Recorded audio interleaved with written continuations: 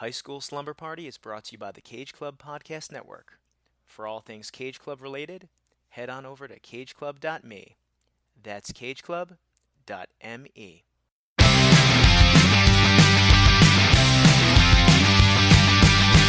is out and it's Friday night. I'm all wrapped up and I feel alright. Palo Alto, Malibu. This is all we wanna do. I'm at the high school, baby, young, young. I'm at the high school, baby, young, young.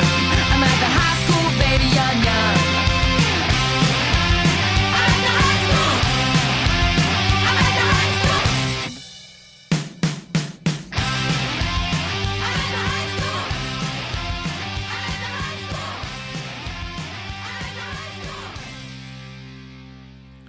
Welcome, theater kids, stoners, history buffs, and bros. Oh, and an extra special shout out to my buddies in forensic class. This is High School Slumber Party, the podcast where me and some friends look back at our teenage years through the lens of some iconic high school-centric films. I'm Brian Rodriguez, and the Slumber Party's at my house this evening, where we'll be chatting about 2017's My Friend Dahmer. And as it's Friday, and we're in class, we have a special guest student today. She's our guest from last week, Jenny O'Connell. Jenny, thanks for coming back. Thanks for having me back. And Jenny is back because I'm a terrible host. And last week we forgot to rate the movie. Last week's film was Get Over It. My bad. If you didn't see Get Over It or you didn't listen to last week's podcast, well, shame on you. You get a 0 for the day. It's not too late. Please listen to it now. But for all intents and purposes, a 0. I can't believe we talked forever about that crazy, silly movie and we forgot this whole part. So again, Jenny, I apologize, but let's bang this out. That's cool. Yeah. I know it's a little mind-boggling, but let's do it. So I've thought about this, and I want to rate this movie on a scale of Cisco's, because Cisco is one of the most fantastical parts about the film Get Over It. So 5 Cisco's being the best, and 1 Cisco being the worst, or 0 Cisco's being the worst, but I don't think it's going to be a 0. So Jenny, how would you rate this film on a scale of Cisco's? Okay, well, first of all, I have to say this is a system that we really need to adopt globally for measuring things. Like, I want to see restaurants rated like on a scale of 1 to 5 Cisco's. Songs rated on a scale of 1 to 5 Cisco's, you know? Well, that would make a lot of sense. Yeah, but Cisco is a 90s treasure. I mean, he gifted us the Thong Song. He gifted us this movie, and maybe you don't like this movie as a gift, but I would say that, on the scale of Cisco's, which could also be a possible tongue twister, I would rate this a 3.5 Cisco. Yeah, I mean, I definitely would agree with that. I was actually going to rate it the same, 3.5 Cisco's. Oh, what? Yes. Because it's not a terrible movie, it's not a great movie, but there's a lot worse high school films. It made me laugh. Oh, yeah, definitely. Yeah, I thought it was really entertaining. I mean, I was going in expecting it to be total crap, and it wasn't. It was pretty delightful for what it is. Yeah, I mean, Martin Short was amazing. I thought the cast was fantastic. Yes. I'm upset that you can't really find this film. It's kind of annoying, because it's not a terrible film, and it's not something It's not. Yeah, I mean, would I pop this in, to watch? Like, probably not, but I don't hate it, it's pretty enjoyable. It gave us the gift of Shane West's glorious accent. Like that performance is just spectacular. Yeah, and honestly, the more time passes, the more I kind of think that accent was on purpose.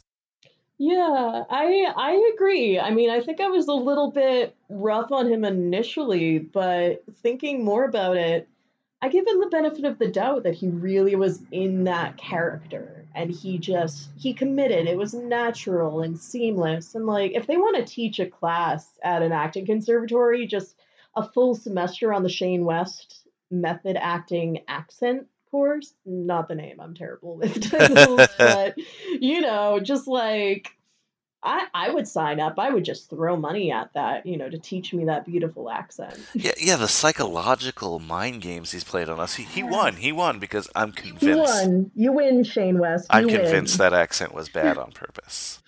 Yep, you're an underrated prince, and I applaud you. So now that we got that out of the way, let's discuss the assignments for last week. We are in day 16 of the John Cusack Twitter embargo. Yes, John Cusack has still blocked this page's Twitter account for some silly reason. No one seems to be grabbing that extra credit here and convincing John Cusack to unblock me, but whatever, it's out there. I'm convinced that one of my loyal listeners will convince the Cusack man to bring us back on board because we want to be friends with John Cusack. We're not anti-Cusack here. But the Cusack blocking struggle continues. Maybe next week we'll have more news on that. Your second assignment was to watch My Friend Dahmer. Jenny, have you seen My Friend Dahmer? I have not, no. I don't even know who's in it really or what it... I mean, I'm assuming it's about Jeffrey Dahmer.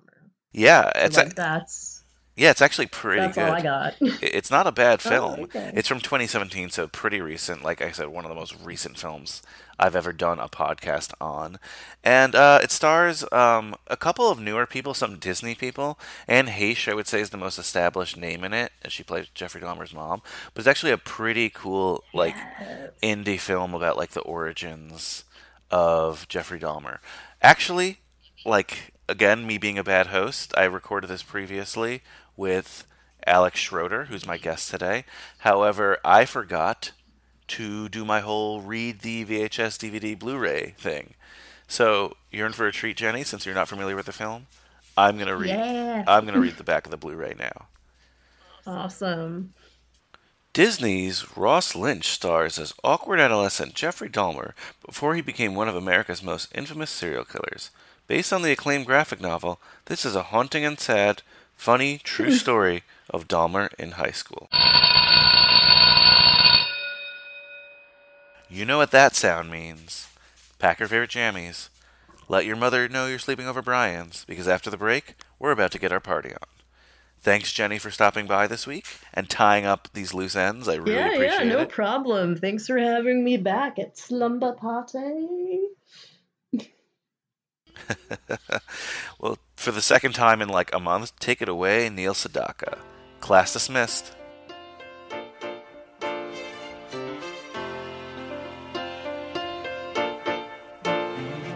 Strolling along country roads with my baby. It starts to rain, it begins to pour. Without an umbrella, we're soaked to the skin. I feel a shiver run up my spine. I feel the warmth of her hand in mine. Ooh, I hear laughter in the rain, walking hand in hand with the one I love. Ooh, how I love the rainy days and the happy way I feel inside. After a while we run under a tree. I turn to her and she kisses me.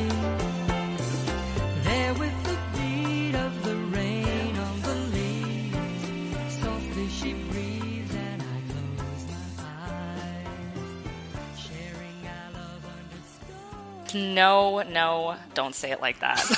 Don't. I don't like serial killers. I am interested. Well, in... no, I mean, it's a fair thing to talk about because it's fascinating. It's fascinating, but why? I feel like I'm not into the true crime thing. I'm not against it, but it's not. It's something I kind of mentioned on our PSL of Hoffman podcast episode for In Cold Blood. Yeah. Oh, sorry, Capote. But Yeah. In Cold Blood, same thing. I remember.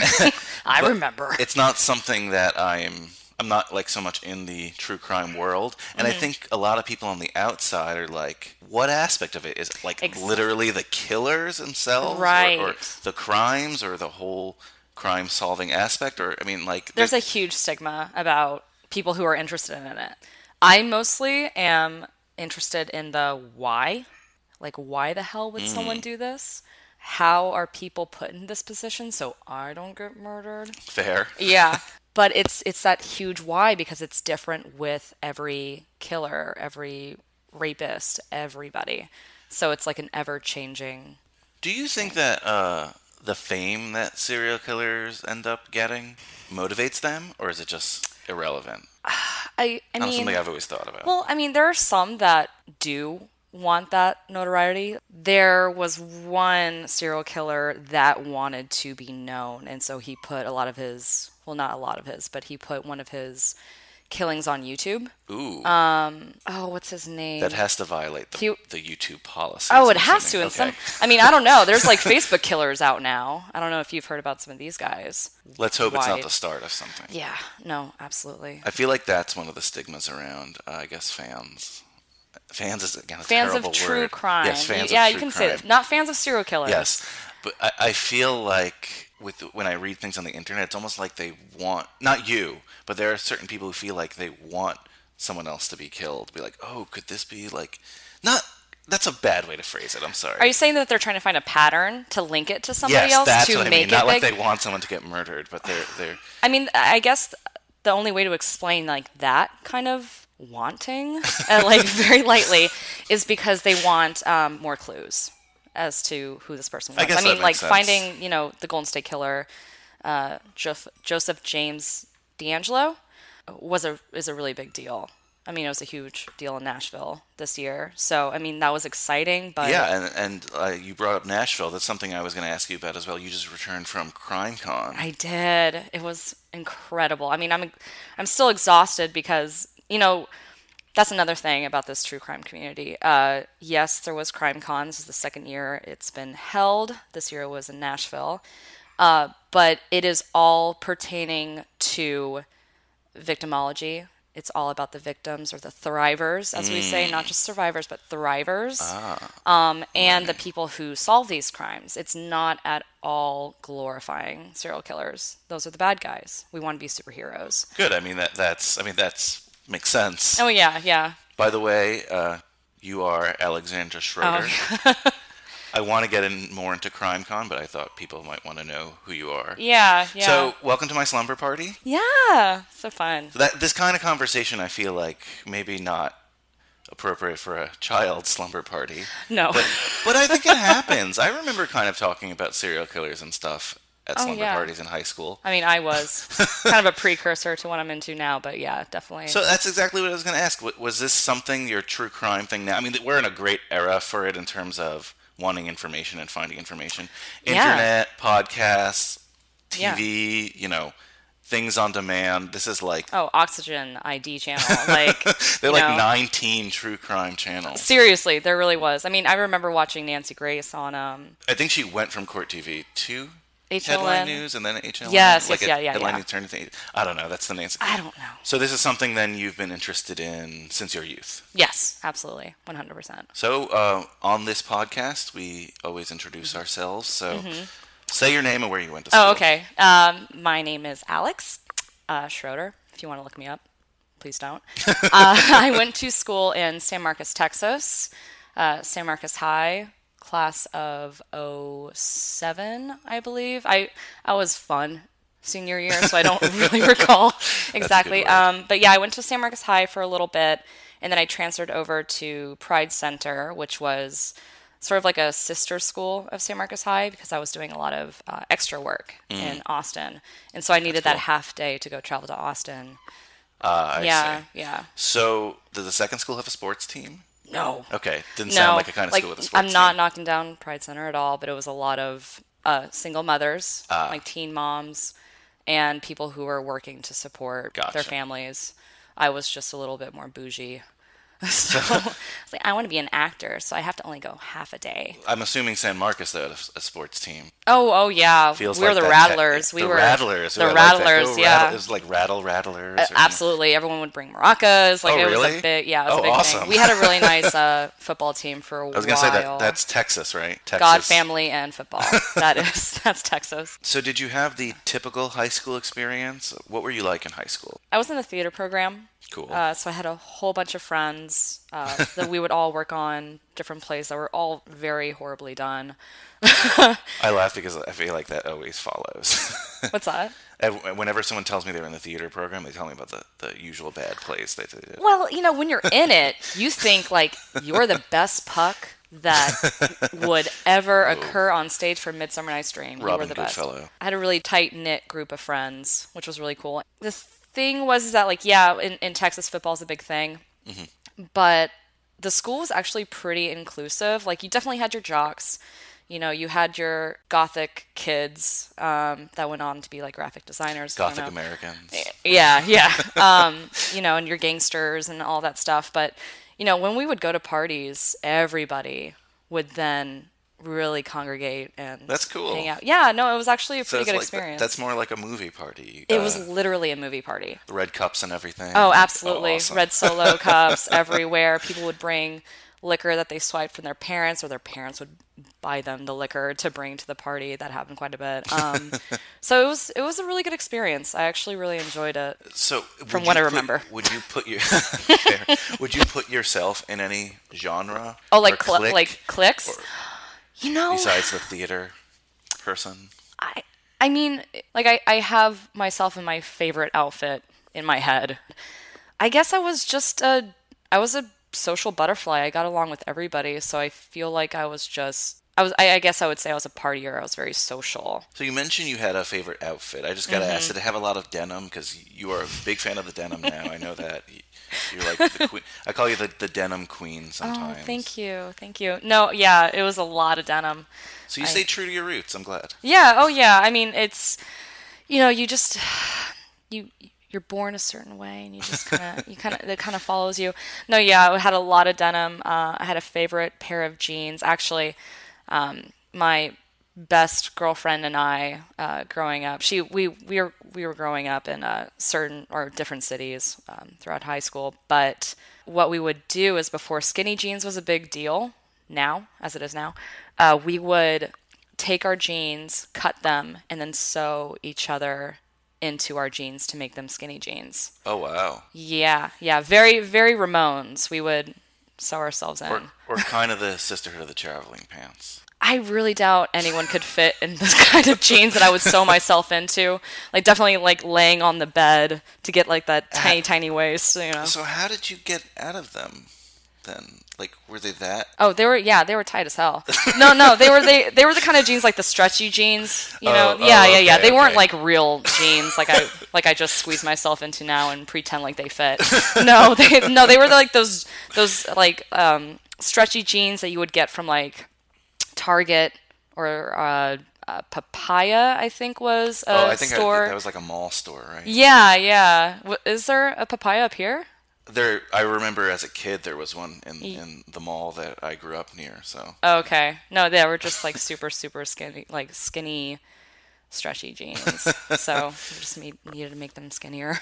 did you hang out at the mall a lot, or was it more of a city thing? Like, where was your hangout spot? Oh, hangout spots. They were always by the movie theater. Ah. Like, sometimes you wouldn't even go see a movie, but there was a Fuddruckers right across from the Nice. street. So you'd go and get a burger, you know, a few of those milkshakes, and then you would just hang out in front of the movie theater just to see who was going on dates with who. And Oh wow! oh yeah, so that was an absolute blast. But other than that, it was just mostly at friends' places. Like you mentioned, the parties. I am jealous of those parties. I wasn't much of a partier in high school. Not that I wasn't invited. I just wasn't. You know, I didn't really go to a high school where there was that stereotype of parties happening. So it was always like, now doing this podcast, I'm really troubled by that, because I always watched those movies and I thought like, oh, it's just for Hollywood. Like, no No. way all these people hang out. No way there's red Solo cups everywhere in this house. And Well, you have to think Texas is it's very spacious. Even in the cities, people have backyards. true. So we would just shove ourselves in those backyards and have parties. So it wasn't unheard of to have a huge party when the parents were away, you know, because everyone had that backyard space. Wow. And like, again, I hear this from all these people and I'm super jealous. Yeah. So like you mentioned, you got kind of into, I don't think it was even called true crime at the time, or if it was, people weren't saying it. No, I mean, I don't remember what it was called back then. Because again, I would watch Nancy Grace with my mom. You know, just, oh my stars, like, what is this lady doing today? You know, it wasn't called true crime. I don't recall. It could have been. I mean, I just have memories as a kid of Nancy Grace and just like, Yelling a lot. it's her. This is just the memory I have. Yes, yelling a lot, but I picture it now, like her talking head on the TV and that Jean Bonnet like photo of her. Oh, and, like, yeah. The And I don't even know what it is. the called. beauty pageants, beauty which are pageant another stuff. big thing in Texas. So I was like, what's so weird about that? Loved her though. Absolutely loved her, and I still do to this I was gonna day. say, I know you've said you're still a big Nancy Grace fan. Didn't you tell me she does like 2 or 3 podcasts a day? Oh yeah, no, she updates her podcast. Of course, being in the true crime community, a big way that we find out about stuff or learn more about stuff is through podcasts. And because podcasts have become such a big thing, I feel like true crime has become a big thing I mean, as well certainly because of there's that. There's a million. crime things, and you answered Oh, a lot of yeah. my questions that I was going to ask because I wanted to know if it was like like Comic-Con. Well, But you Kind kind of of. answered my question in a good way. You said it's like a lot. It's very victim based, yes, which 100%. is good. Like, because that's some things. The movie we're going to talk about today, My Friend Dahmer. Yes. I was a little afraid about like that. Maybe it's like glorifying Jeffrey Dahmer. Mm-hmm. And I'm not. And we'll discuss if it does. Or Yeah, it yeah, yeah. doesn't Because I in your definitely do own have. opinion. Yeah. My Friend Dahmer, 2017. I had not heard this movie until you mentioned it to me a couple months ago. Yeah. I had mentioned that I was thinking about doing this podcast, and you brought this movie up to me right away, and I was like, Absolutely. I had heard about it like a little bit, but I had no idea what it was about. I'm like, that's a high school movie? Yeah. I just assumed it was like probably some cheesy Jeffrey Dahmer story about him in Milwaukee killing people. Right. Well, that's the thing is that, like, most of these serial killer movies are starting at the first victim. What My Friend Dahmer is kind of going back to like the roots of, I was going to say the roots of the problem, but that was not the start of these red flags that the family was even seeing. Although I'm sure like Joyce Dahmer would say that she didn't see anything at all. But yeah, it's going back to how he was before all these murders happened. I think this is a very good movie for the time that we live in terms of with all these people who are into true crime, because it feels like a prequel to Yes. something that we know is going to happen. Though there's not, I mean, maybe I don't know if there's a Jeffrey Dahmer movie. There's certainly not a good one, right?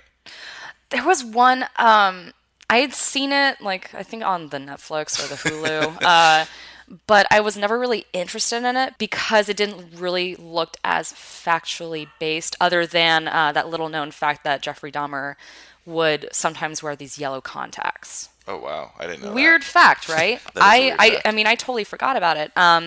But the actor also didn't really look like Jeffrey. And so, it kind of pulled me out of it, and I was like, this is going to be hardcore which, again, dramatized. I'd never heard of it, so I'm not saying if I haven't heard of a movie, it's not good, but I just knew there was never, like, a really good one. And a lot of these, like, real serial killer movies Yeah. are not that great. Like, they're not known for being amazing. Some of the more amazing serial killer films are ones that just take elements of stories and create a fictional character. Because sometimes it's really hard to stay Right. true to that, and you don't want to, like, bastardize the real story either, so...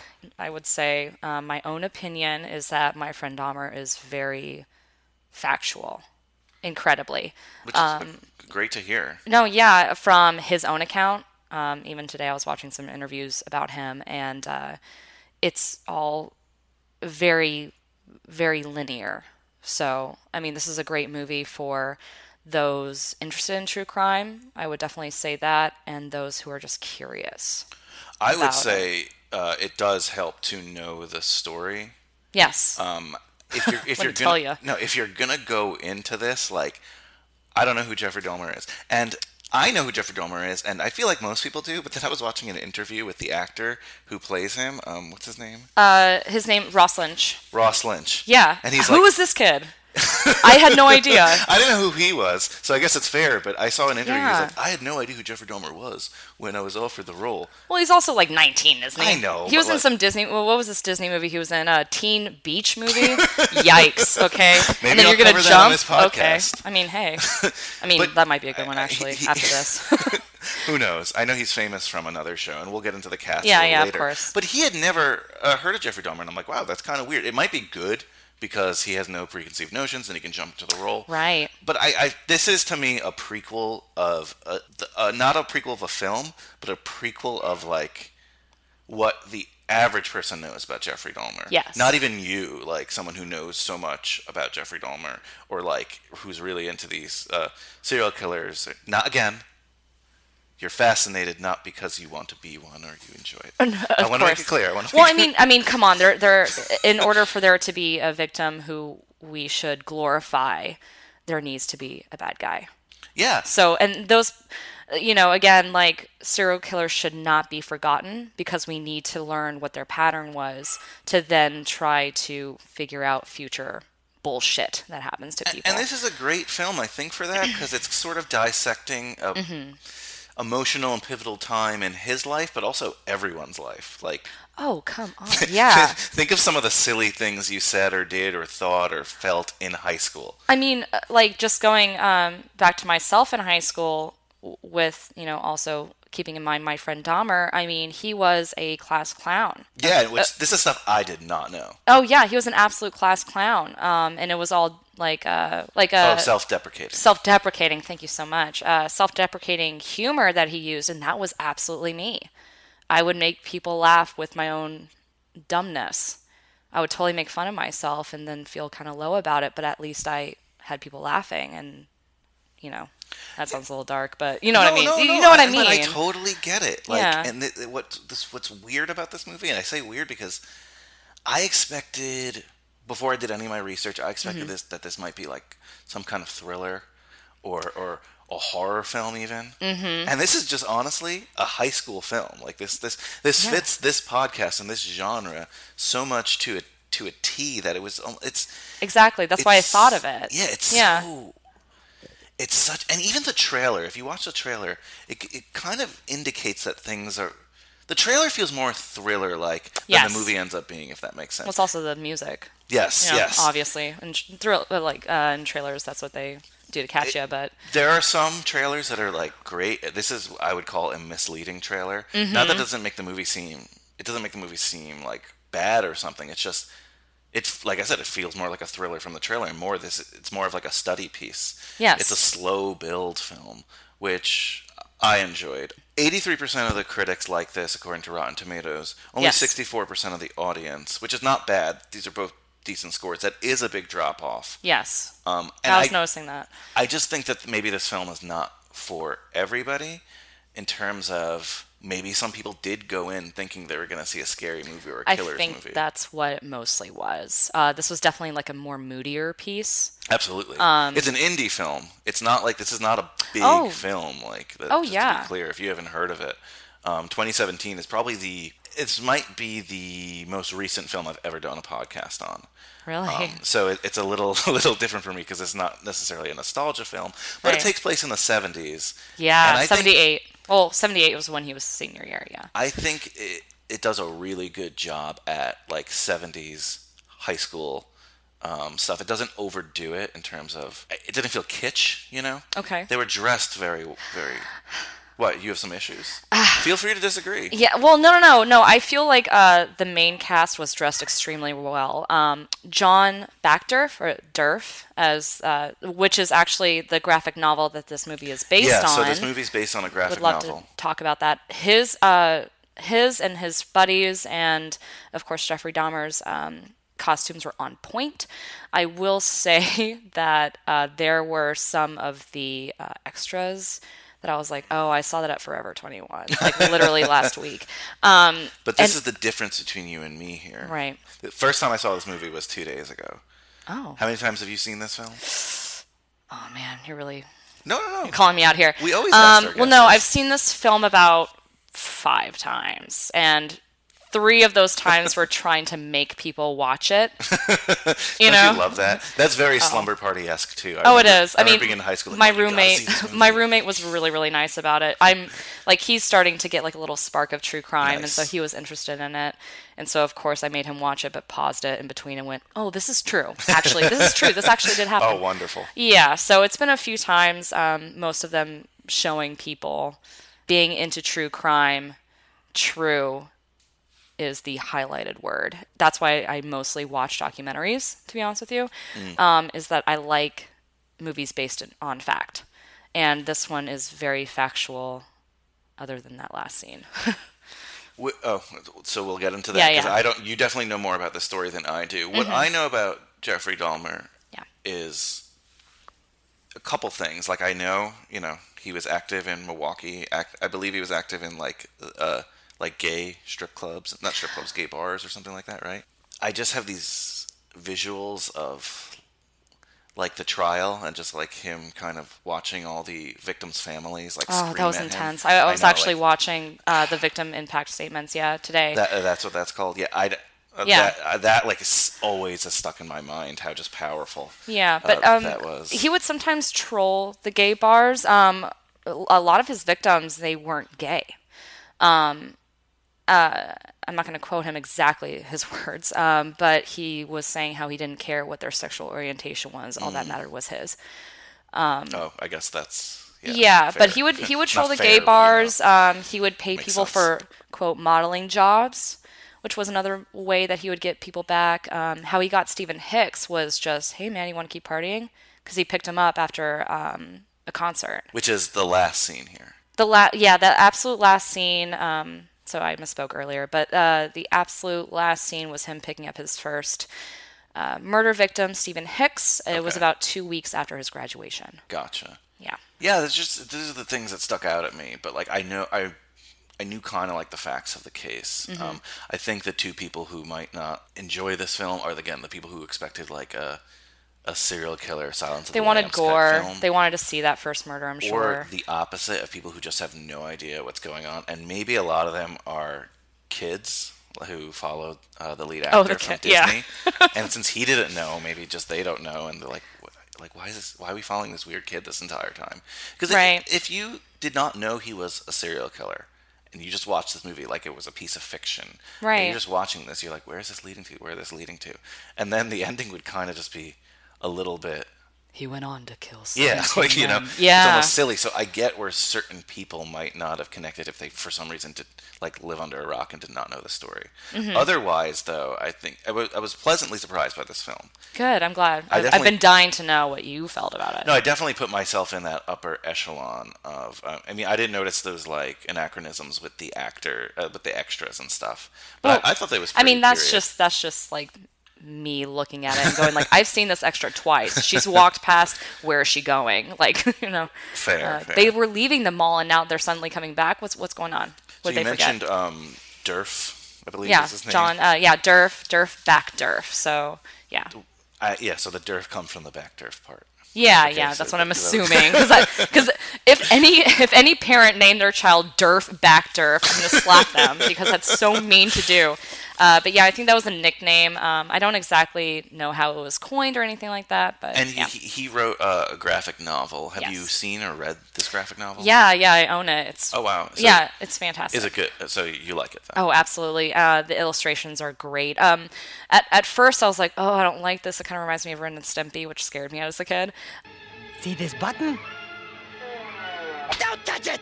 It's the history eraser button, you fool! So what'll happen? That's just it.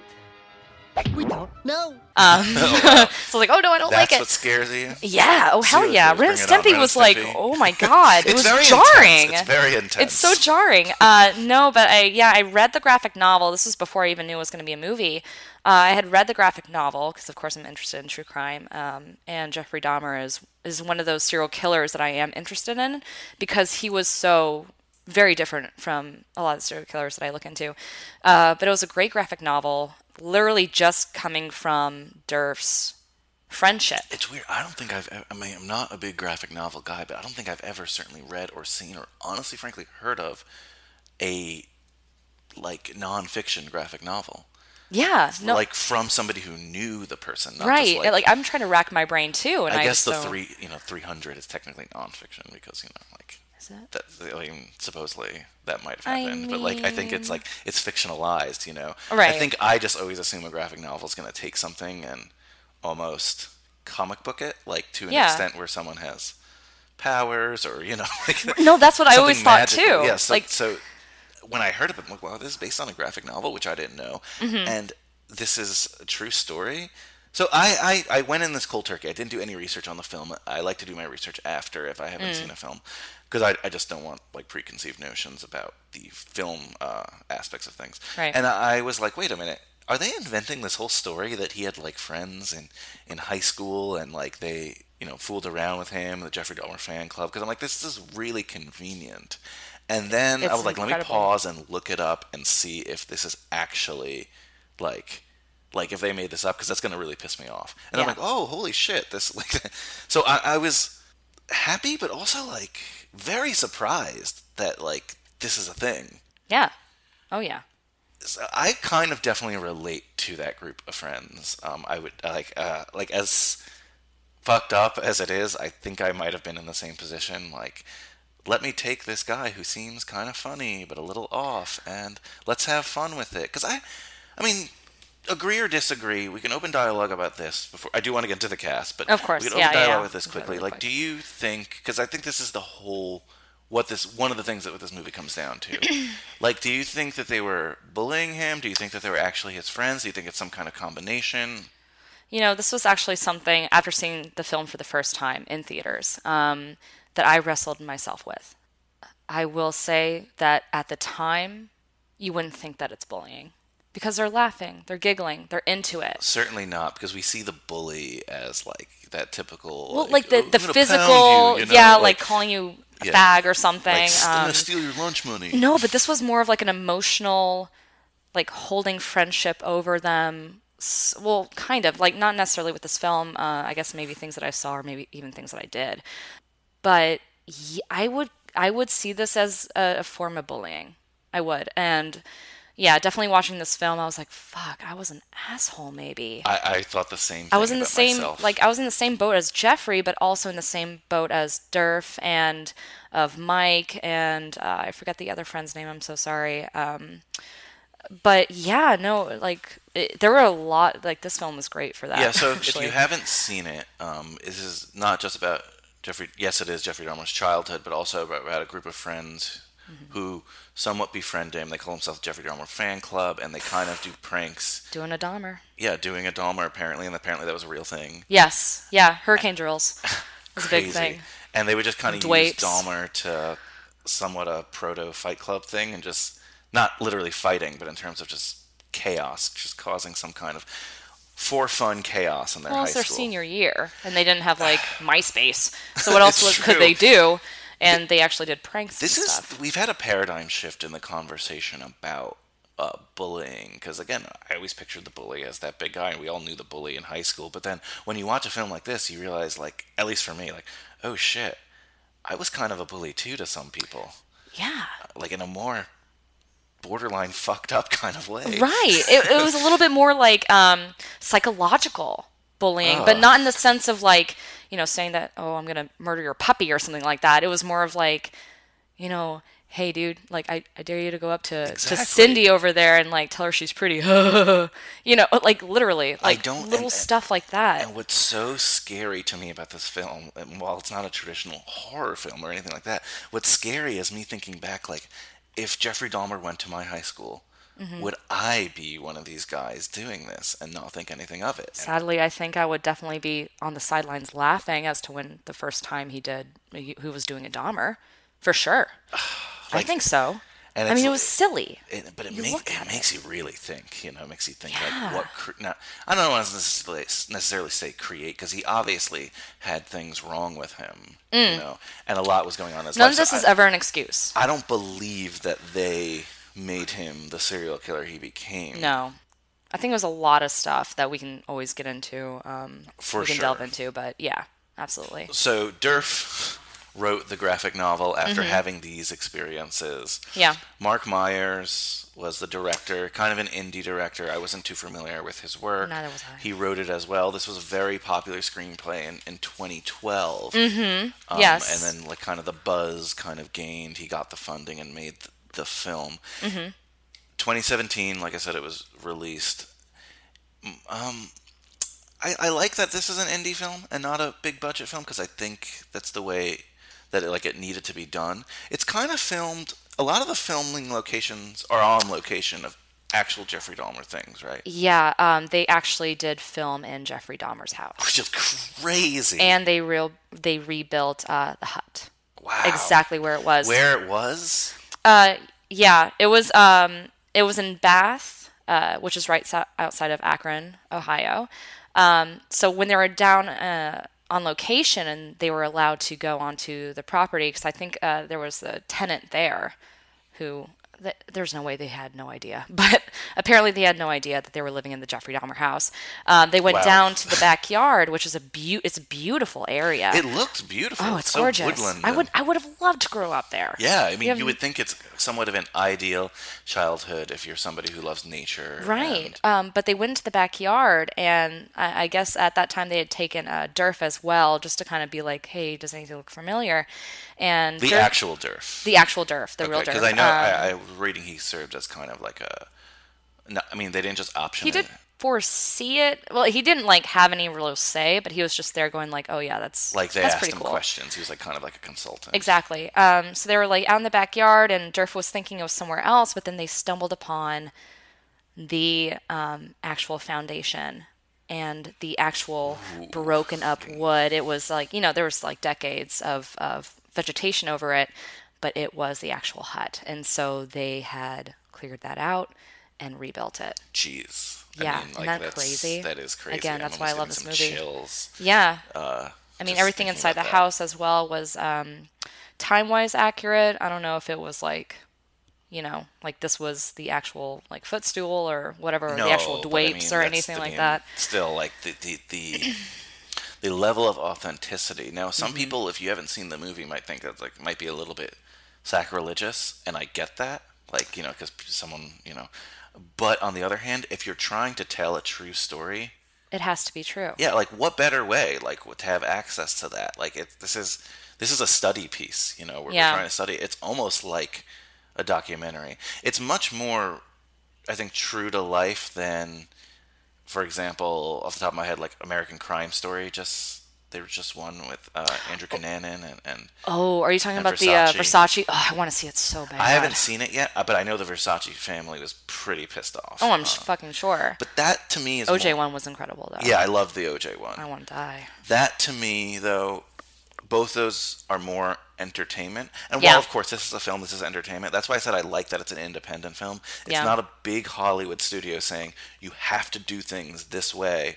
You have to change the story here so we get more, whatever, Yeah, more money. viewership Yeah, or something, exactly. yeah. Like, they made a really, really awesome effort to stay as true as possible most of the time. I think I saw something, though, the director said that the graphic novel doesn't have so much of the family dealings, Right. Well, Durf didn't know all about that stuff. which I respect for him. He didn't try to fill in the gaps, I guess, right? Yeah, exactly. But you kind of have to, though, for the film, so I totally understand. And I mean, this was when Durf started the graphic novel. It was right after Jeffrey Dahmer was convicted of everything. So this was like a few years later than the actual high school dealings, because Jeffrey totally dropped off the map with everybody. He wasn't at all in communication with his high school friends.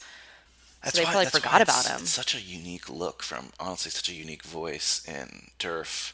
It's funny because we keep saying Durf, but he prefers to be called Durf. That's his thing. Yeah. Yeah, so it's We not could say back Durf, but I know him as Durf. it's true. It's true. Name sounds like a fart, but that's okay. So we said Mark Myers. So Yeah, Mark Myers. Yeah.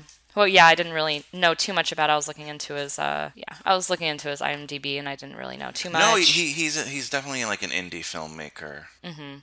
So quick run through of the cast. We mentioned Ross Lynch. This is he's like a Disney darling, but I think he's a little younger than when I was. The last Disney darling I can kind of remember is like Zac Efron, like that era. Ooh, who's going to be in a serial killer movie as well. Oh yeah, Very, right? really looking forward to that one. That one's another one that's based on fact. He looks exactly like Ted Bundy. Yeah, It he's is gonna be Ted fucking Bundy. frightening. I didn't even think about that. Like, I'm what is so this? excited. Like, let's use Disney people for serial killers? I mean, hey, they have a lot of darkness, I'm sure, within them that is super untapped, so I'm very excited for it. So the big thing for Ross Lynch, Mm-hmm. his show was called Austin and Ally. Yeah, I had no idea. I don't know, but I know that was a pretty big show. I have no idea. like flipping channels. I would see his blonde hair. He does have beautiful blonde hair. I will say that. He's a young, beautiful man. How old is he, by the way? He's 22 now. Okay, so. thank God. I was so worried. I was just like, you got a body. And I but I'm just scared. read here he's slated to appear as Sabrina Spellman's boyfriend, Harvey Kinkle, in the Netflix upcoming Chilling Adventures of Sabrina. So I assume some kind of Sabrina the Teenage Oh, Witch okay. thing. All Whatever. right. Okay. Okay, good job. Alex Wolff plays Yes. Durf. Mm-hmm. He's another guy from the Disney Channel. The Naked Brothers Band was his show. He was a Naked Brothers Apparently band? he was a naked brother. Before you know it, we are there. On top of the world, it seems. I don't know who, why, or where. But we can still hear the music. And that's not love that was. And that's not friendship that was. Okay, it's not like I've watched that show. I'm just saying I did have a younger brother I at was the going to say, time you that did. kind of got excited there. Well, no, because I recognized that name. The only other thing that was recognizable was Jumanji. He was in the new Jumanji. He's in the new movie. Jumanji? Yeah, which Okay. I hadn't seen, but I was like, oh, okay, I know. This is Jumanji. what happened. Oh, he's also in that Patriot Day, which is like that Boston Marathon movie with Mark Wahlberg. Oh shit, no way. He's one of like the bombers. Oh wow, look at me being so into true crime, and I didn't know about this one. Cool. Okay, well, I'll have to go check that out.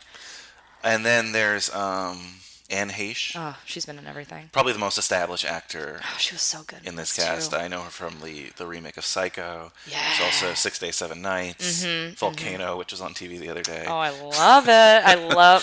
That's the only thing other than like true crime that I'm really interested in is those like kind of bad natural disaster Nice. movies. That was a good era of Sharknado is included in that. It's a natural disaster in very many aspects. And then, Anne Heche, like, she's almost unrecognizable in this role. Well, I was going to say that about Dallas Roberts. And another person who's an awesome actor, Dallas Roberts, who plays the father, Lionel, also unrecognizable. He's from a lot of stuff. Dallas Buyers Club is what I was thinking. Law and Order. He was in a lot of Law and Order stuff. Oh yeah, of course. Walking Dead, 3:10 to Yuma. He had a big role in. So Right. So and he's an awesome actor. Oh, he's great. Dr. Matthews is played by Vincent. Was he in Mad Men? Yes. Okay, he was in Mad Men. I recognize his face from Okay. Mad Men, but Vincent Carthazier. Yeah. Not very good at the last name. Sorry, Vincent. yeah. But he's also like a cool actor. Again, I've seen him in Mad Men. And the only two other notable people in this, I think, are Tommy Nelson, who's one of the friends, and Yeah. Harrison Holzer. And I think they're relatively unknowns. Okay. Small cast. for them, though. Small cast, but they were able to get some pretty decent people. I mean, they're all talented. I will Yes. say that. All talented and all like known, in terms of I didn't know Ross Lynch necessarily. Neither did I. I had no But idea. clearly he has a following. Yeah. Saw some interviews with him though. He seems a little bit of a Flighty. like a We'll say flighty. that. Like I'm not gonna diss you, Ross Lynch. I think you did awesome in this role. If you listen to my podcast, Right. I think You're cute. I think you're a good-looking guy. I think you have an awesome career ahead of you. Right. Definitely though seems a little like he's got that teen idol personality. Yeah, I don't know how to definitely. put it, Well, that's why I liked Alex Wolff so much. I definitely was crushing on Alex Wolff. He has such like a grounded, like kind of feel to him. Mm-hmm. Like in this film as well, but just like seeing him in interviews as well. He's just chill guy. Yeah, Super chill he guy. definitely, of the two of them, seems more chill. I did see some interviews with him too. Right. I saw one on MTV that was just like, oof. It's funny Well, for like the that other they people, not him. promoted this film kind of when they promoted it, which was not a lot, but they promoted No. it for like a young adult audience, which I Well, think it's is because they're all coming from young stuff. And I mean, even like what I would think is like, oh, if your little sister was watching Disney with Ross Lynch, you're still going to be in that vicinity as well, That's being true, like that's a true. 16, 17-year-old. That's kind of why you went a little crazy for the Naked Brothers band there. Yeah, there you go. No, it's I did, yeah, I did. That's how I we didn't go relate. crazy, guys. I just went, oh, I remember this very calmly. That's how I did But it. I would say this film is really well casted. Yeah. What did you think of Ross Lynch's performance of Jeffrey Dahmer? Oh my gosh, it was fantastic. So yeah, knowing of course the backstory of Jeffrey Dahmer, and then seeing some of the trial, which some of it was televised, so I was lucky enough to see that on the YouTube. He had his body language on pat, the way he would walk into a room. It was very, very well done. Awesome. The physicality of that actor is something definitely to highlight. He for this even film. admitted that one of the big reasons for taking this film is to kind of break from that Disney thing. Oh, yeah. Now, I don't know if playing in Sabrina the Teenage Witch reboot is going to break that. Right. But I hope he gets a chance to do more work like this, because I think he did a really awesome job. Yeah. No, he really, really did. Like, he killed it. Oh, that's a really bad term. Woof. Come on, Brian. Jesus Christ. Sorry, did not mean to say that. He did very well at Yeah. playing Jeffrey Dahmer, and I appreciated his performance, because he didn't mail it in. He didn't ham it up. No, exactly. And Yeah. you could have totally played it like that, and you get the stereotype of a lot of like people who are famous from like Disney stuff just aren't going to be workers. And this guy was definitely, to me, a worker. Oh, like he just, he really embodied the character. Yes, and Yeah. just, focused and was present in every scene. He wasn't trying to steal it as Ross, No, not at like all. he was Jeffrey Dahmer, Yes. which was, if you're gonna do something like this, that's true to the story, and you're gonna try to get people question things, you want it to be like that. You don't want it to be distracted by known name actors. Even the name actors in this film, like I said, are unrecognizable. Yeah. Like, I would not, if I didn't know that was Anne Heche, I would be like, oh, that voice is kind of familiar a little bit, but like, it wouldn't have. Right. There's nothing striking here. Like, oh, I know that guy, or I know that girl. Like, Right. nothing took me out of it. It felt like I was definitely present in the story. So That's I definitely liked the choices. I know a lot of the choices were probably for budget reasons, but from seeing the director speak, it seems like he really got the cast he wanted, which is awesome. Yeah, absolutely. I think it was a good one. So, I mean, let's dive into this film. Are there any Please. like scenes or moments that you want to talk about or highlight? Or I mean, just like, again, from the factual standpoint, I loved that they filmed in the house. Unfortunately, they weren't able to film at his high school, which was Revere okay. High School. But it had been upgraded so much that it was totally modernized, unrecognizable. So it wouldn't have mattered anyway. Yeah. So that was fine. Oh my gosh, yeah, there are a lot of scenes that I really, really loved. Going from, like, I guess starting a little early was that first scene when he's on the bus. And you can kind of like tell that this kid is very to himself, very quiet. And then he sees the jogger, which would be the beginning of kind of his infatuation, or his first almost kill, actually. And the jogger turns out to be the doctor, correct? Yeah, I don't know if it was actually a doctor and all that did happen with that like one doctor scene. But he definitely was into a jogger that would jog by his house every Monday, Wednesday, and Friday. Because just to jump ahead, there's that scene later with the bat. Yes. Where I assumed he's waiting for the jogger. Yes, he was waiting for the jogger at that time, and I think what happened was that jogger had a sprained ankle, and so he didn't jog that day. But he definitely would have been. Is this something that he's confessed, or do you Yes, know? yeah. Okay, This is something that Jeffrey did talk about, was going to be his first kill. Wow. So, I mean, if you're that jogger today, you might be like... Oh my God, I wish. Well, no. I think it's good that we don't know who he is, because I'm sure he doesn't want to know who he is. Oh Jesus, yeah, Crazy. I know. But yeah, that first scene was really great, and then the one following about the jogger was really fantastic. I loved that. Well, something that stuck out to me is throughout it. Again, I think there's like a... I don't want to say stereotype, because maybe it's true. You might have more insight than me. But like the whole... How he was... the dead animals thing. Yeah. I'm assuming that's true, right? Like About the him hut. Just putting them in acid and Yeah. everything? Yeah. No, because he later put his victims in acid, correct? yeah, yes, he did. Like in big barrels, he would also drill holes and put acid in their heads while they were still alive. I mean, make no mistake, this guy's like a monster. No, you know? he's an absolute This monster. is not... I don't want to sound like even on this podcast, or maybe not even in the film, too. Well, I mean, this is a good time to ask it. Yeah. Do you think that the filmmakers try to find too much sympathy? A little bit. I mean, again, everyone starts out as a human being. Everyone starts out as a baby, a child. But I think this film was very much trying to humanize him. And I guess the question becomes, and I don't know the answer, like, is that a good thing or a bad thing? Like, I mean, I'm sure if you're a family of a victim, Then it's not. like, yeah, he hasn't, like, what has he done really to earn this. Like, the absolute opposite as a human being. But, like... Thing is, though, is that, like, even with humanizing someone like Jeffrey Dahmer, he's still a weirdo. He's still a fucking weirdo. I don't think the movie goes as far to apologize for No. him, which is good. Well, because they showed him also killing animals. One scene that I really enjoyed was him picking up the roadkill, the cat, which actually I found out was an actual cat, a taxidermy cat. Isn't that fun? Movie magic. It was an actual cat. Yeah. But him picking up the cat and these two kids going like, "Hey, Dahmer, what's in the bag, man?" And him showing them the cat and then going like, "Oh, come see this shit."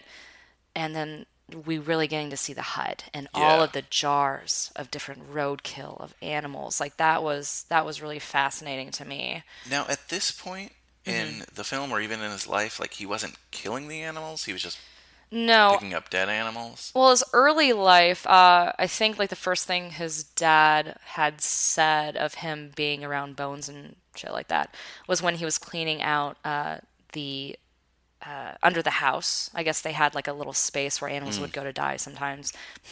And foreshadowing. And he was cleaning out the bones, and little Jeffrey really loved the sound of hearing the bones kind of clank in the tin pail. So I mean, there was some of that, but him killing animals was in high school. It was in high school. Well, there's like two kind of just thriller, or I don't want to say thriller, but like spooky-ish scenes to me, and one of them was when he has that dog. Oh, I'm like, don't kill the dog! Don't kill the dog! Oh yeah, no, everyone in the theater was freaking out, and me and my other true crime buddy, Nate. Shout out to Nate. Shout out to Nate Betancourt, super awesome guy. We were just sitting back going like, nah, not yet. Not yet. Because it was towards when he became a heavy alcoholic, when he started doing that. Okay. And it was just like, I think it's kind of speculated, but also, you know, it's pretty known that he was killing like some neighborhood cats and stuff like that, which is part of the trifecta of serial killers is like... What is the trifecta? Oh. Yeah, of course. I'm sorry, I was talking over you. Trifecta is wetting the bed, arson, and killing animals. Okay. So he definitely had the killing animals on pat. Yikes. Yeah. No, I mean that like just as a scene. I mean, it's the funniest thing to me how we could see so much death happen on screen when it like humans, and we're less sympathetic than when you kill a dog on screen. Well, I mean, because the dog looks so happy just to be around him. And I was going to say, they picked the happiest looking dog my God, in the I know. world. You're just like, where are we going? Don't you dare kill that dog. Oh, I know. Yeah, I was even kind of worried about it because I didn't know how Hollywood they would go. I mean, you would and I was just like, really, guys, you're going to do this? Thankfully, the dog does survive. And I know that, again, that must sound terrible, like, oh, thankfully, but yet this guy turns into a murderer. Right. We're talking about just watching this on screen because I think a lot of people might have turned the film off. Oh, I'm sure. Or walked out if he just, like, you see him slaughter the dog right there. And again, I understand. I recognize that's, like, one of the hypocritical things about human beings. Like, just how much cute animal sympathy we have. But that was definitely one of the scenes where I was kind of on edge. And this is not a film where you're necessarily on edge. It's just more like a... Well, it's very, like, it's kind of sleepy. It's kind of a sleepy film. It's a slow build. Yes, it's a very, slow build. Like I said, it's a study piece. Were there any other scenes that you thought were interesting or stuck out? I loved the scene at the dinner table when Joyce had undercooked the chicken. And she then goes to say, which is one of my favorite lines of the whole film, which is so foreshadowing, is, well, we eat our mistakes. Oh, wow, yeah. And Jeffrey Dahmer was a known cannibal. I didn't even catch that. That is cool. Yeah, that one definitely spoke to me. What did you think, I guess, overall of the family dynamic in the film?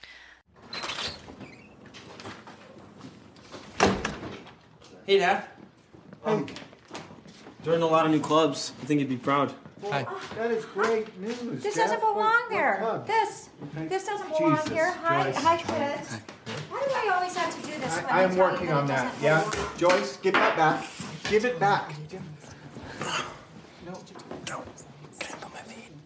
Yeah. That's the pink footstool. Formulas are in there. I got a job. My Did you know formulas. that? I'm No, working in a look. group therapy. I'm. A group therapy group. Will you stop? I am finishing something, please. Oh, I'm not finished. Hand it I'm over! not finished. Hand it! It's nothing. They do that a lot. What did you tell your parents there, Brian? Huh? What did you tell them? What did Lionel tell your parents? What? You! What did he tell your parents? Oh. The Stevens. He told the Stevens parents something. What did he tell them? Oh, I'm not the Steve. The Stevens are not my parents. Uh-huh. Sure. What did he tell your parents? Mom. What? Mom. Nothing. This is Dirk. Jesus, Joyce, will you just leave the kids out of it, please? Get off. I have a job. I don't need you. Tell me all about it. I'm sorry. I thought it was portrayed from what I've read, from what I've learned through interviews and stuff. I thought it was portrayed very, very well.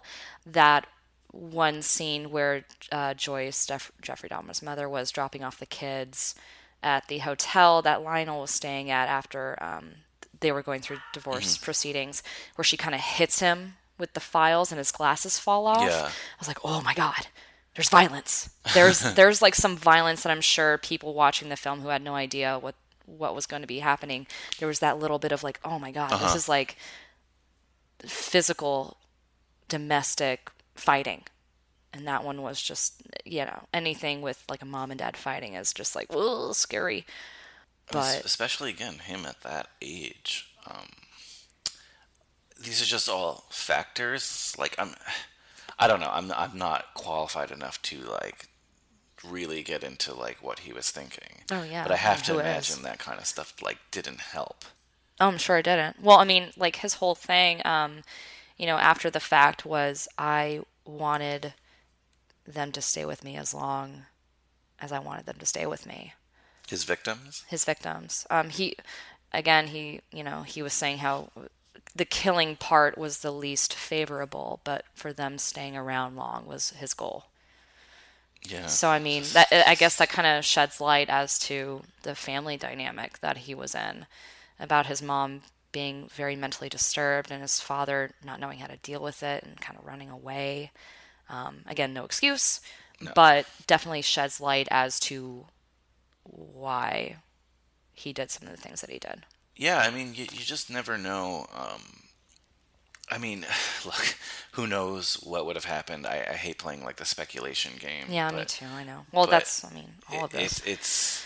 This movie makes you think. This movie makes you think weird questions like, did he have to become a serial killer? Like, could he have been helped somehow? And we don't know the answers to these questions, but it's something that this movie really makes you think about. Oh, absolutely. And it's really, again, it's topical because we go back to that whole bullying thing, and it just, you really see like the psychological elements of bullying. And ironically, Durf is the one who ends up writing this graphic novel. I know. That's what was so weird too, was that he was one of the perpetrators of this bullying.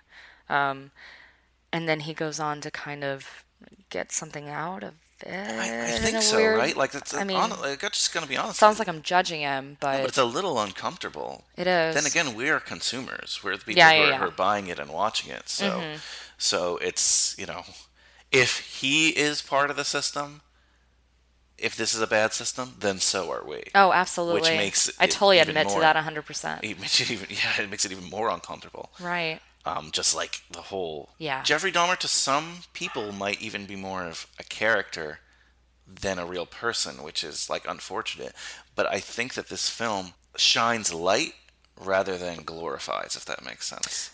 Okay, I would agree with that.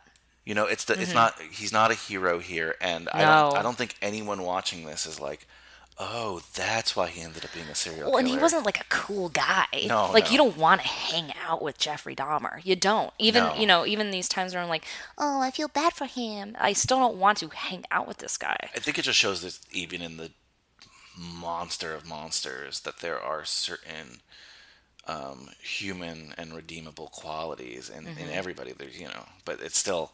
I would say it's a very, very small part of his whole thing. Oh, obviously, yeah. He turned out to be one of the most notorious, monsters of all time. Right. This isn't a guy, Well, at least of the, yeah. the 80s and 90s, I would say. It's Because they're all, I mean, every decade has a few. I mean, because during this time we also had Ted Bundy, we had Brunos, we had Gacy, I think was in 68. I'm not sure. Every decade has its bad ones. So search goes on in San Francisco for the man known as the Zodiac Killer. The elements involved today included psychiatrists, astrologists, and police guards for school buses. I think it's Ted Cruz, right? Isn't that what people say? yeah, they do say, which I love. I love that theory because there are some things that link him which is fascinating. But it's not Ted Cruz. If it is, then that's going to be the coolest fucking thing. I don't want to glorify the killer here. Yes, but if it turns out being Ted Cruz, oh man. Somebody had to have done it, right? Someone has to be a Zodiac Killer. If someone has to be it, I want it to be Ted Cruz, even though I know it's not happening. Honestly, my theory is that he was an ex-cop and that he's dead now. Wow. That would be heavy. It's mine. I'm not going to go into it, but yeah. Cool, man. Perhaps on another... I wish Zodiac was a high school film or something. See, okay, so that was... Oh, yeah, the Zodiac when he's in high school and he's just wearing a hood the whole time. That was one... That was one of my fears, though, with this film. Like, was it something like that? You know how there's so many, that it's all like spooky. Or like, yeah, kind of. Yeah. But like, for instance, the only thing that's coming to my mind right now is like how they made like a Sex and the City kind of pre-thing with like the Carrie Diaries, it was called. Like Carrie in high school. And like, I was afraid this was going to be like kind of a tongue-in-cheek, like Jeffrey Dahmer in high school. Like, like almost, not like comedy, but like a gore thing. Where I was worried about that too. Or like Serial Killer High or something. Like that's... Oh my God, can you imagine? I'm afraid that one day we'll get there, though. I hope not. I hope then not too. That's just going to belittle everything more so than it is now. And that's when things kind of go too far, I think. Well, that's why I'm a little nervous about. I mean, it looks good. The Ted Bundy movie coming out. It looks great. But I'm still a little bit nervous about it. Our friends on the network at Cage Club, who do Zack Attack, or did, I don't know if that show's still going on. It might be. I'm going to check it out. They're super excited for that one because you're right, he does look like him. It's like, if you do the pictures, I don't know if you've done it, but like the pulling up pictures of him in that turtleneck. It's insane. I actually, when I was in Nashville, like 2 hours away, unfortunately, there is a true crime museum where they have Ted Bundy's Beetle. Like the car. They also have OJ's Bronco. Wow. I was almost like, should I pretend like my flight got canceled so I can go and see this? Yeah, so I'm really excited for that film. And that, again, but something like that kind of straddles the line, right? Like, I would be very curious of that museum where, like back to Crime like Con, that glorifying when thing. You said like it's like very victim supportive. Yeah. I would hope the museum is too. Oh yeah. Well, I mean, these are monsters. It's a zoo, essentially, is what this museum is. I don't know. I would hope that. I mean, that's how I would do the PR of it.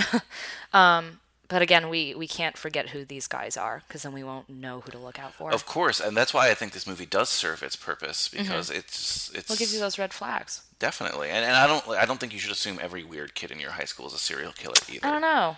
Just kidding. No, just kidding. No. But it's true. Like you don't want to do that either. But like it's such a hard subject, which is why I'm so interested in it. And that's what's great about this film because I think you could have fucked this film up so much, and they didn't do that. Like it's nice. Oh, one scene that I definitely want to bring up because it's very, very high school and something I like talking about on this show is the whole prom thing.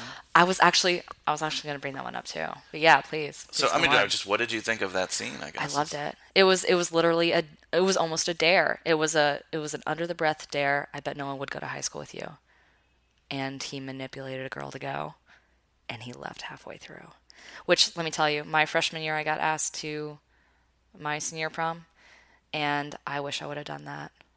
I wish I would have left halfway through. So as a freshman, you went. Yeah, I was asked to go. Yeah, I was asked to go. What happened, if you don't mind? Well, no, I don't mind because this guy was an asshole. No, what happened is that I was supposed to go with this guy. I think his name was Travis. I don't recall. Travis feels like a very Texas name. Yeah, it really is, surprisingly. So I was supposed to go with this guy, Travis, and halfway through, like, getting ready for prom and everything, like, the week leading up, he was like, oh, actually, how about you go with this guy named Paul, and I'm going to take this other girl. Not her fault that she was taken, so I won't say her name. But how about you go with him instead, and then we could all just go together. I felt so shitty. Oh my God. I was like traded, essentially. What a rotten thing to do. It was horrible. And, Paul was super nice and very gentlemanly, and it was fine, but I was just like, I just don't want to be here because it was so gross. Wow, yeah, so that scene actually really spoke to me. I was going to say, it must have resonated. Not that definitely Jeffrey did. Dahmer took you to. Well, I mean, I wish I would have gone to eat burgers instead of stayed there for sure.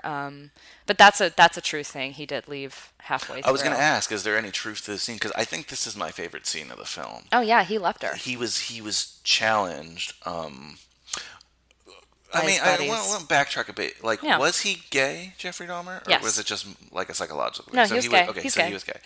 Did he have that some kind of relationship with that kid? Yes. Okay, like the one. It was never sexual, but yes.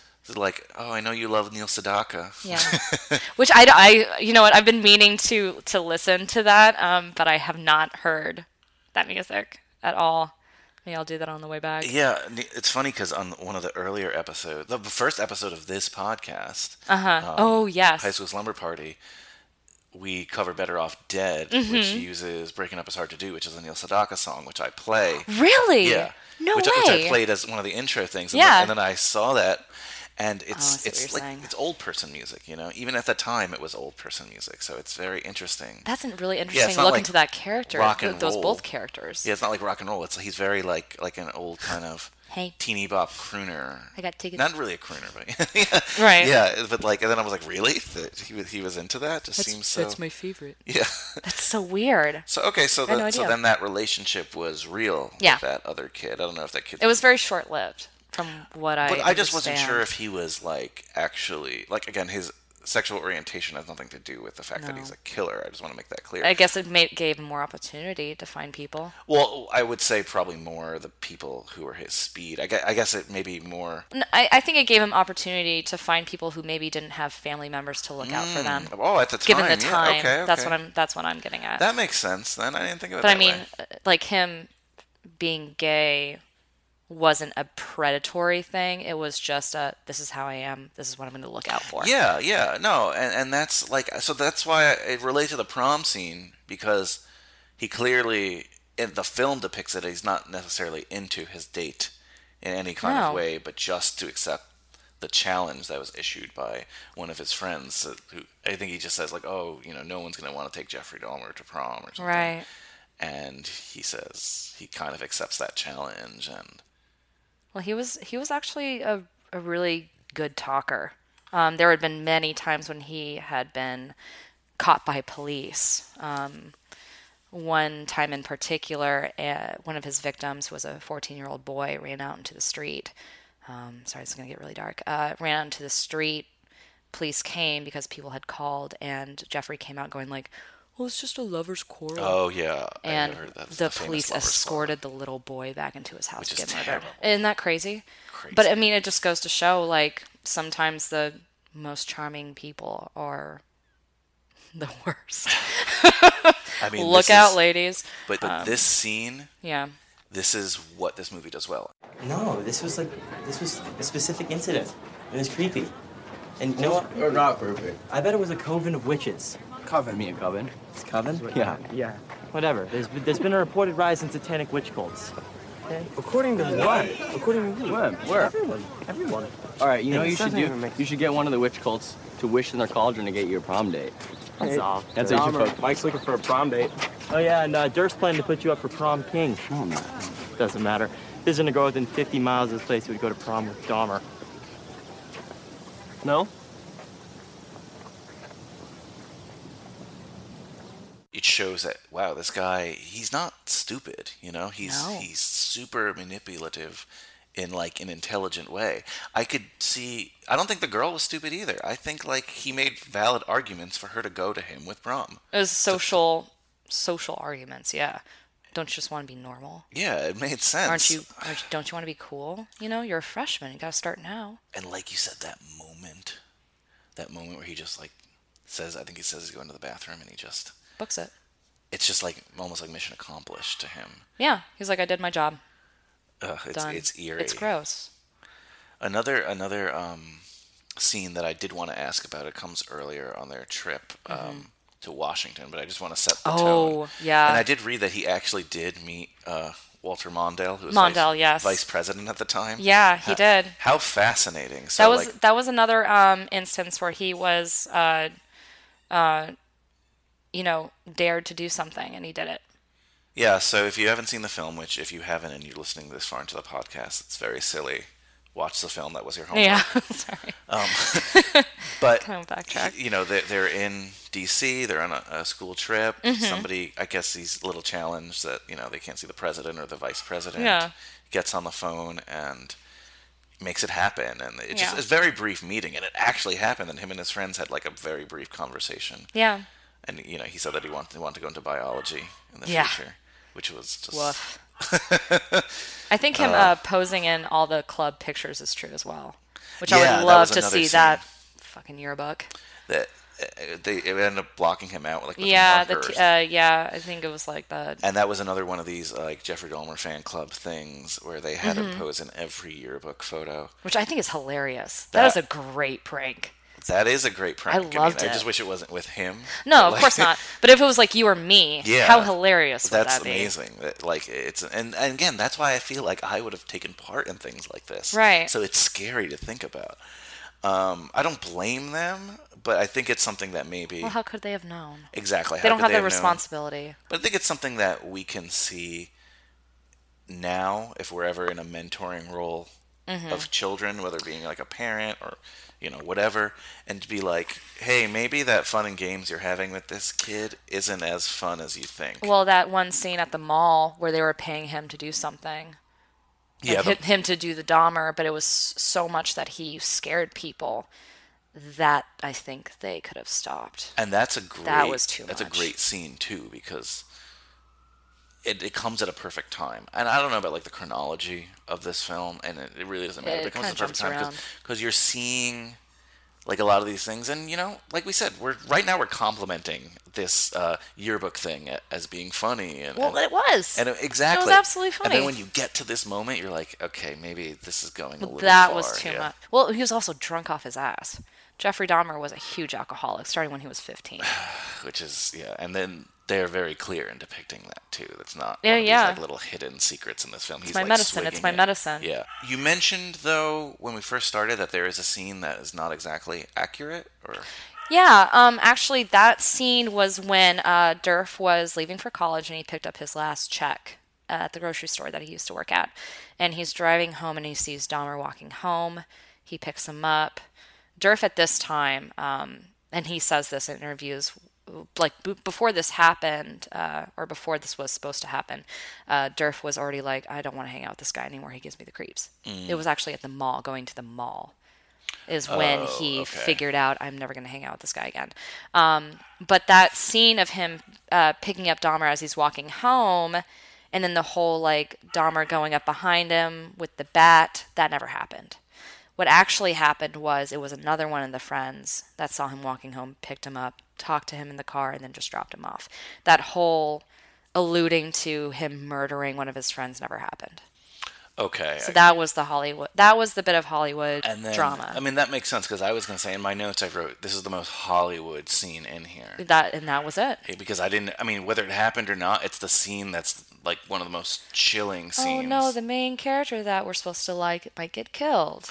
Exactly. And I think, though, like, as a film, if you want to call this more of, like, a docudrama, then it's not great for that. But as a film, it like, structure-wise, it might be a little necessary. And this is where we tread some weird water here. Because I get why they put it in. I like realism, so I'm not necessarily a fan of it, knowing that it's not true. But I get why they put it in, because it's one of these things where this is a film about a serial killer, and we don't get a killing. You know? Yeah. You don't. I mean, he picks up his victim, but you never see it. Yeah, you don't see it. Which I was kind of thankful for. It doesn't end with a killing. It doesn't start with a killing. There's no human who dies in this film. Right. And that to me is more of something where I think they wrote it in and they put it in just to try to see if they could salvage like that percent who was going to the movies and thinking that this might be that kind of thriller. Just like the dog scene. Yeah, exactly. Absolutely. I mean, I did love that scene. It's not like I'm bashing it. No, it's a good scene. It's no well pun acted. intended. Oh, boy, whoops. we are bad with the puns today. Well, hey, it's gonna happen. I mean, I did love that scene because it was that scene, that one line that Durst said, like, "Hey, man, we were just having fun," and it was kind of like, oh, okay, you know what you were doing. You're kind of apologizing for it, kind of belittling the situation of like kind of making fun of him, bringing him into the club thing. And I just really loved that back and forth. I really did. And, Jeff saying, I'm just like everybody else. No, you aren't. But, I'm just like everybody else. How would you come in for a drink? I did love that scene.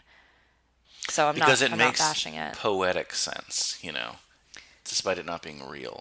Well, yeah, it kind of does because, like if you're really paying attention, it's like, yeah, Durf was kind of a fucking asshole. And does the book come off that way at all? No. Okay, good to know. No. I'm trying to remember if there was anything like alluding to that last scene in the graphic novel, and I don't recall. I wish I would have. It's one of these things too, and I know we both like this film. Yeah. But it's one of these things too. Like it's always I'll see it probably 20 times and I'll still think the same way. Like I don't know if I would have made this film because I would be like more torn about doing it than at least what the director seems to be feeling when I've seen interviews of him and the lead actor. They're totally about like I didn't see much sympathy from them, I guess, or like empathy towards Dahmer, yes. Yeah. But in interviews, it was more about like, and I guess to make this, you kind of have to detach yourself a little bit, or then you're just not going to be able to probably do your job.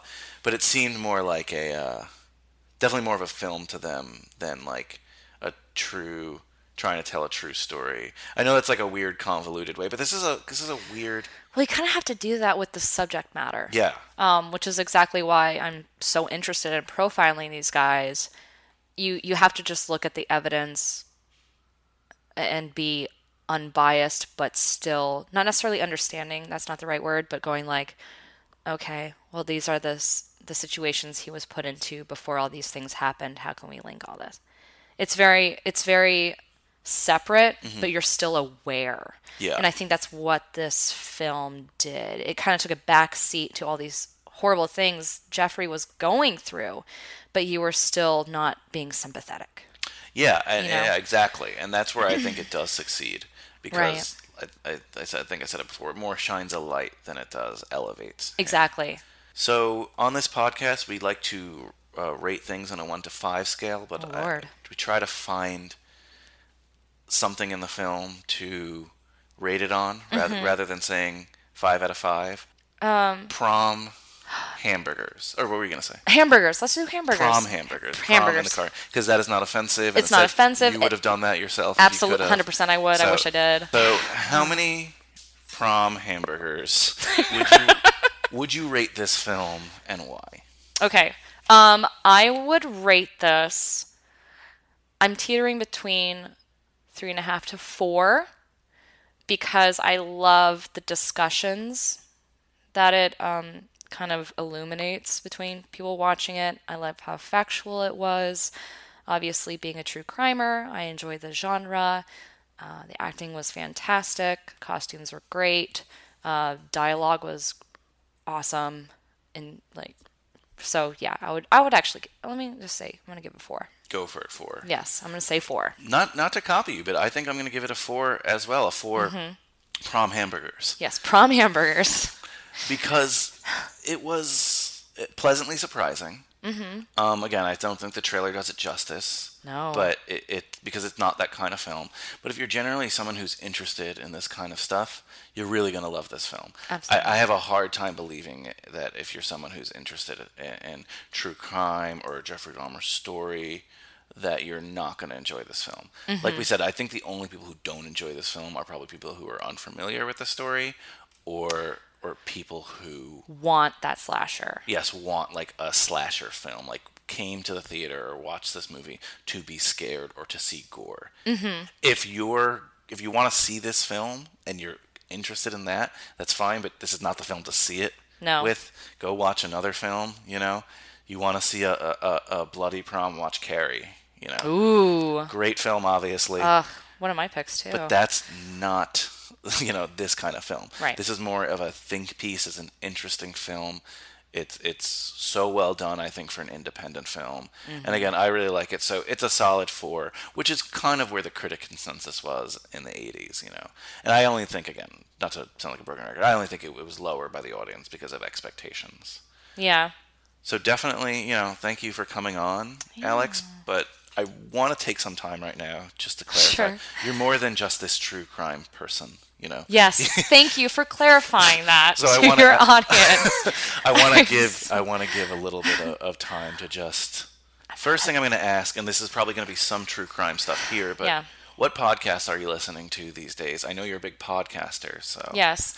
I do listen to all, like, the basic bitch true crime ones. Case File, I think, is really fantastic. I am a murderino, so My Favorite Murder is really great. I love NPR.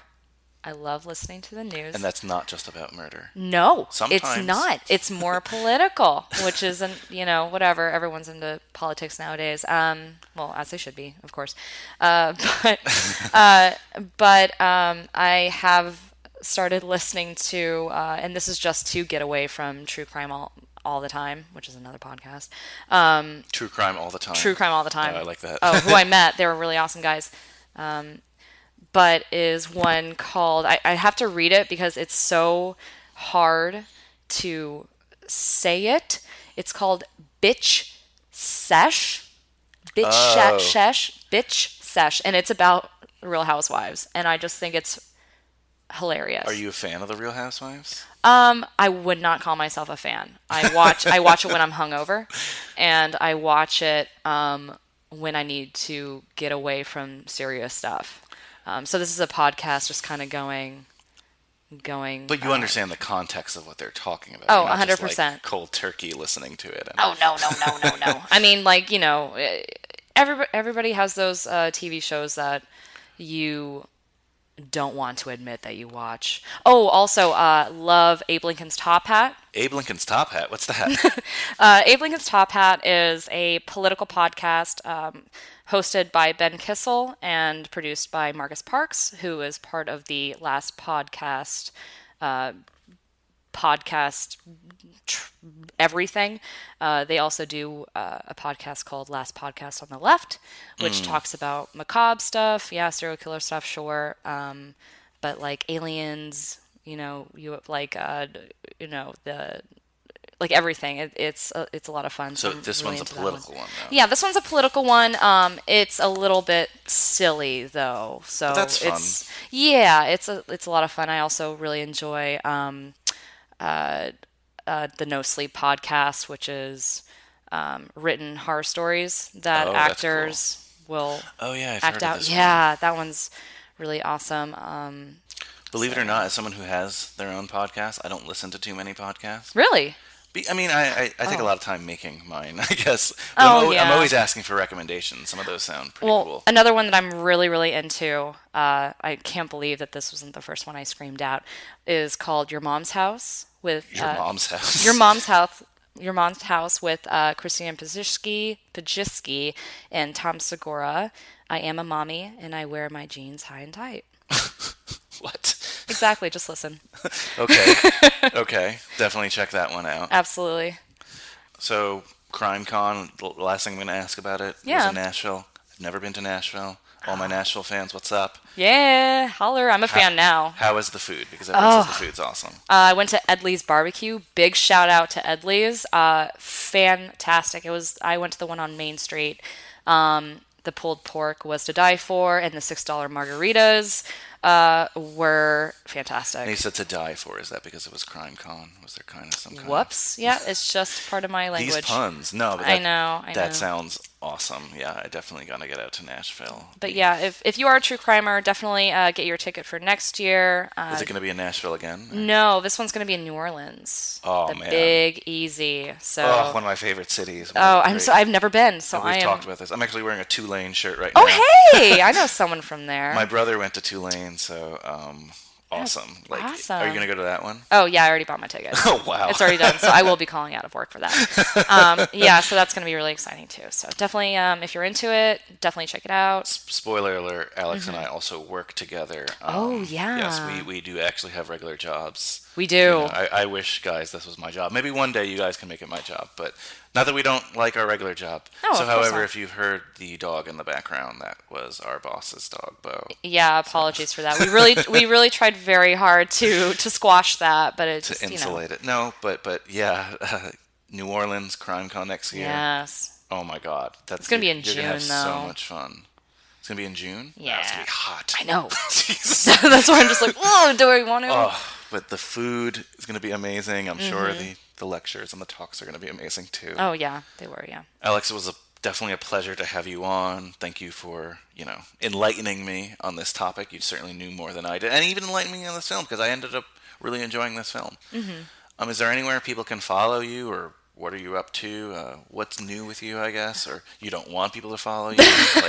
No, I mean, it's okay that you follow me. I'm not really that interesting, believe it or not, but I did just get a Twitter. You can follow me. It's not like I say anything interesting, but don't downplay it. Come on. Oh, no, I really don't say anything interesting at all. I'm at ESS16Alex. That's my Twitter. I think they call it a handle. And then you could also follow me on Instagram, which I'm a lot more active on. It's this is Alex_dude. This is Alex Dude. So you can follow me there. So any final words, Alex?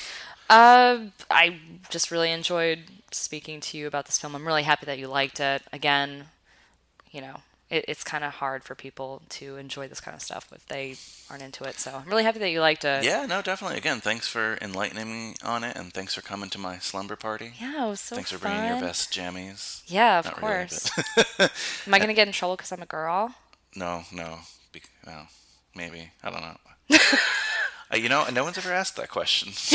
I have to think I broke character there, and I'm like, what? Sorry. Wow. No, I'm sorry. No, I need restart. I need a better answer for that. God damn it. That's well. Snuck you in through the window. Thank you for enlightening me on that question as well, because I'll come up with a better answer next time it's asked. Okay. Because I do try to maintain the illusion, even though it's tongue in cheek and everyone knows I'm joking around. Of course. But then I don't have a witty answer for that. God damn it, that sucks. Oh, I'm sorry. But again, thank you for coming. Yeah, of course. To the My Slumber pleasure. Party. We'll definitely have you back. And yeah, thanks. So, final disclaimer, Alex is a normal person. She has more hobbies than just true crime and murderers and stuff like that. She's actually a very interesting and wonderful person with a lot of hobbies. She just happens to enjoy true crime and to be quite the expert on it, at least more than I am. Thank you so much, Alex, for coming on. So, homework assignments for next week. Pretty easy this week. Easy film to find. The film is, I don't know if it aged well, but we'll discuss it. The film's American Pie. You can find that anywhere. Oh, baby, you're so good. Oh, yes, I am the best. Feels so good. Yes. Hey, Jimmy. Lying here next to Something wrong with the reception? Yeah. Ready for bed, son? But mon set, Dad. Mon set. Yeah. No. I think he's trying to watch some illegal channels here. This is just bad reception, honey. You're so big. What's that? I want the right time, the right moment, the right place. Not a space shuttle launch, it's sex. Tomorrow will just be some girl you go telling all your friends about. No way. Hey, did you see The Little Mermaid on TV the other night? No? That Ariel, man, she's so hot. Well, this is the female form. Look at the expression on her face. She's kind of looking right into your eyes, saying, "Hey, big boy. Hey, how you doing?" There's gonna be an Eastern European chick naked in your house, and you're not gonna do anything about that? What am I gonna do? Broadcast her over the internet? Yeah. Oh, this is incredible. If you ever had a chance with Nadia, this is it. Somebody's coming in there. That guy's in my trig class. Oh, no. More, you bad boy. Go, Trig boy. It's your birthday. Touch me, Jim. Oh, no. Oh, no. Oh! Houston, we have a problem. Friends call me Nova, as in Casanova. You actually said that? Yeah! All that you gotta do is ask them questions and listen to what they have to say and shit. I don't know, man. That sounds like a lot of work. From Universal Pictures. Stephanie's mom. Are you trying to seduce me? Yes, ma'am, I am. Mom? Comes a brutally honest look. What exactly does third base feel like? Like warm apple pie. At that time in everyone's life, when we try to hold on to our dignity. Jake? American Pie. Well, we'll just tell your mother that we ate it all.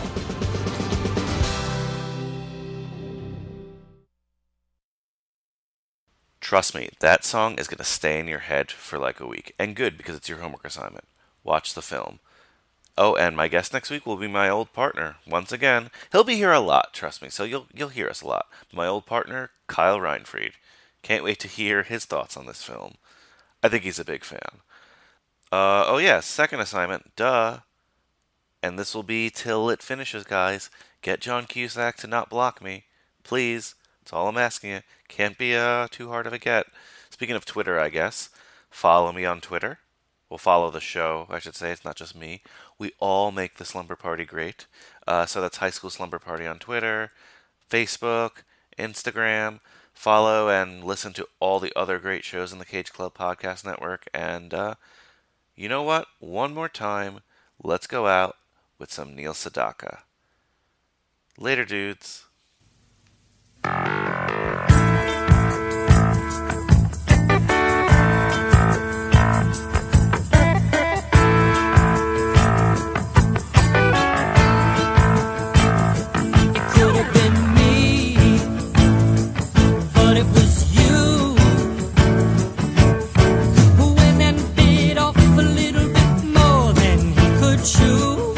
You said you had it made, but you've been had.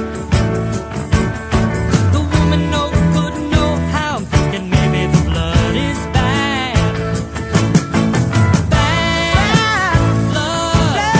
The woman was born to lie, makes promises she can't keep with the wink of an eye.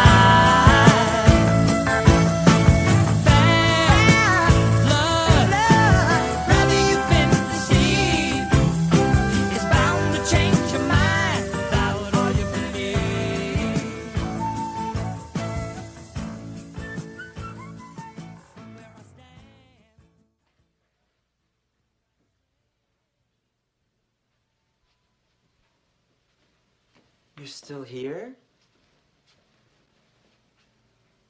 It's over. Go home.